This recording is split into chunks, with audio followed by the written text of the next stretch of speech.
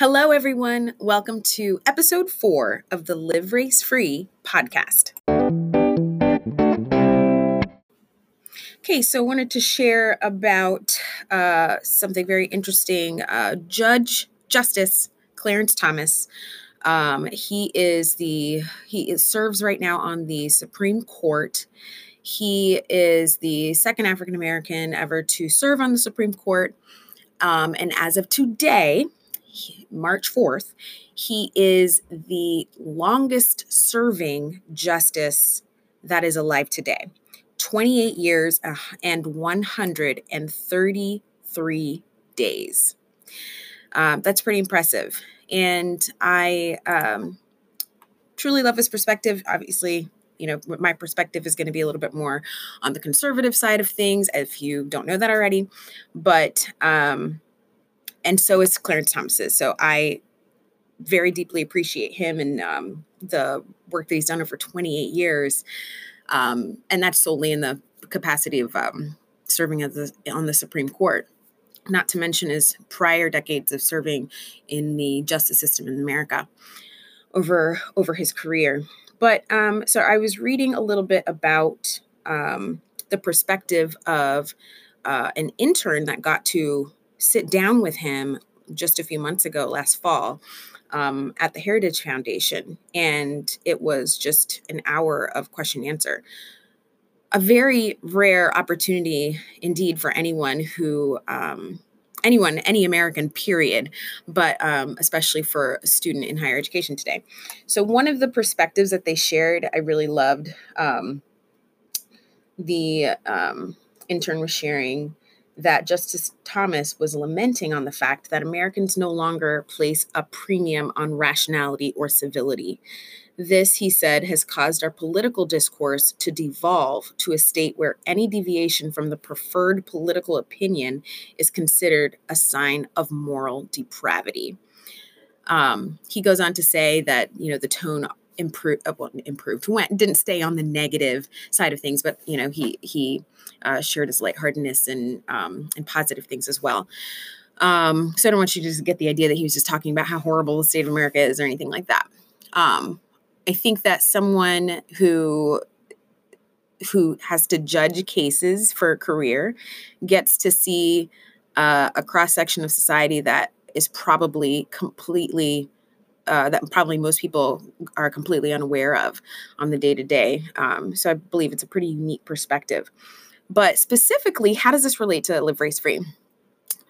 Directly for me, it is the point that he would recognize right away, or right from the beginning, that there is a disconnect between thinking about issues from a logical and civil perspective, and with that tone in a conversation, and being able to reach, useful conclusions about how to navigate relationships between people, or discord or discontent between people, or navigating conflict without people kind of having a mental block and shutting down the conversation, or going to a place of severe judgment because disagreeing means moral depravity, instead of disagreeing means having a different perspective, or coming to a conclusion from a different set of facts. And this is really important, I think, for me, because I want to be able to provide families with tools, right? Tools to help train and teach their children how to think about issues relating directly to their identity. So if your kids are growing up thinking, I'm Black or I'm white, and that means certain things about how I relate, or how I'm able to perceive the world, or how I'm able to understand things, that's actually kind of a moral indictment on someone's perspective solely on their skin color. That is a perspective exactly what Clarence Thomas was talking about, Justice Clarence Thomas was talking about, by saying that, if we cannot place a premium on rationality and civility in our conversations, rationality, thinking based on the facts and coming to a logical conclusion, and put people's opinions in a moral category usually because they disagree with something, with, the trigger terms we like to use, like white supremacy or microaggression or racist, or even slave owner. and I can go on. I saw a recent article about a motion at Towson University, right near where I live, about an activist group trying to get a couple buildings renamed because they were named after slave owners, previous slave owners. That's a topic for another episode, so I can bring that up next time. But we need to be able to talk about things, sourcing the facts and reaching those conclusions, because that's how we're going to be able to talk rationally to our kids about it. If your conversation with your kids is, well, you're Black, so it means certain things about you, you're putting them into a box and you're limiting their future and their possibilities. If your conversation is, you're a person that God created with talents and abilities and a purpose in life, and your job is to work with excellence, be respectful and loving to all people, and understand your giftings and desires and work hard at them. These, I believe, are the keys that unlock the social kind of racial rhetoric. These are the things that give and empower people to move at lightning speed, compared to the thinking that, because society looks at you a certain way, you're certainly not going to be able to move forward because the opinions of others are more powerful than your ability to produce. That is the lie that the kind of racial rhetoric subtly puts into our framework and our thinking. So just kind of wanted to challenge you with that tiny little nugget today. And, also in celebrating the value and perspective and just rulings that Justice Clarence Thomas has offered our country over the past 28 years on the Supreme Court. So just a quick nugget for today. And on the lighter side of things, just to kind of tie back to the intern's perspective, his kind of comment on his time with Justice Clarence Thomas was this: our time with Justice Clarence Thomas taught me the importance of humility, and that no matter, no matter where you are in life, no matter how esteemed your occupation is, we are all equal in the eyes of God. So just prefacing that, he was very impressed by how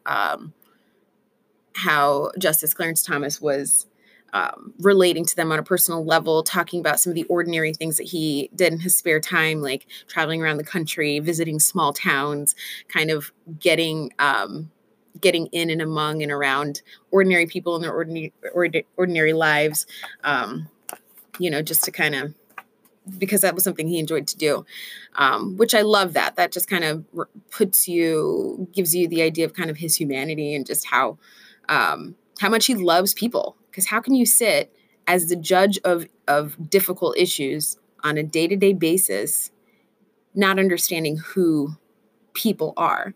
So I love that. I love that was something that he shared, because it gives you perspective. Like, he understands people. He understands human nature. And that is something I really, truly believe we are forgetting as a nation. And if you're a parent, if you're a teacher, if you're a grandparent, if you interact, especially with kids, especially with young kids, you get a perspective on human nature. You realize you do not have to teach kids how to be selfish. You do not have to teach kids how to throw a fit. You don't have to teach them how to fight. They have these innate abilities without our help.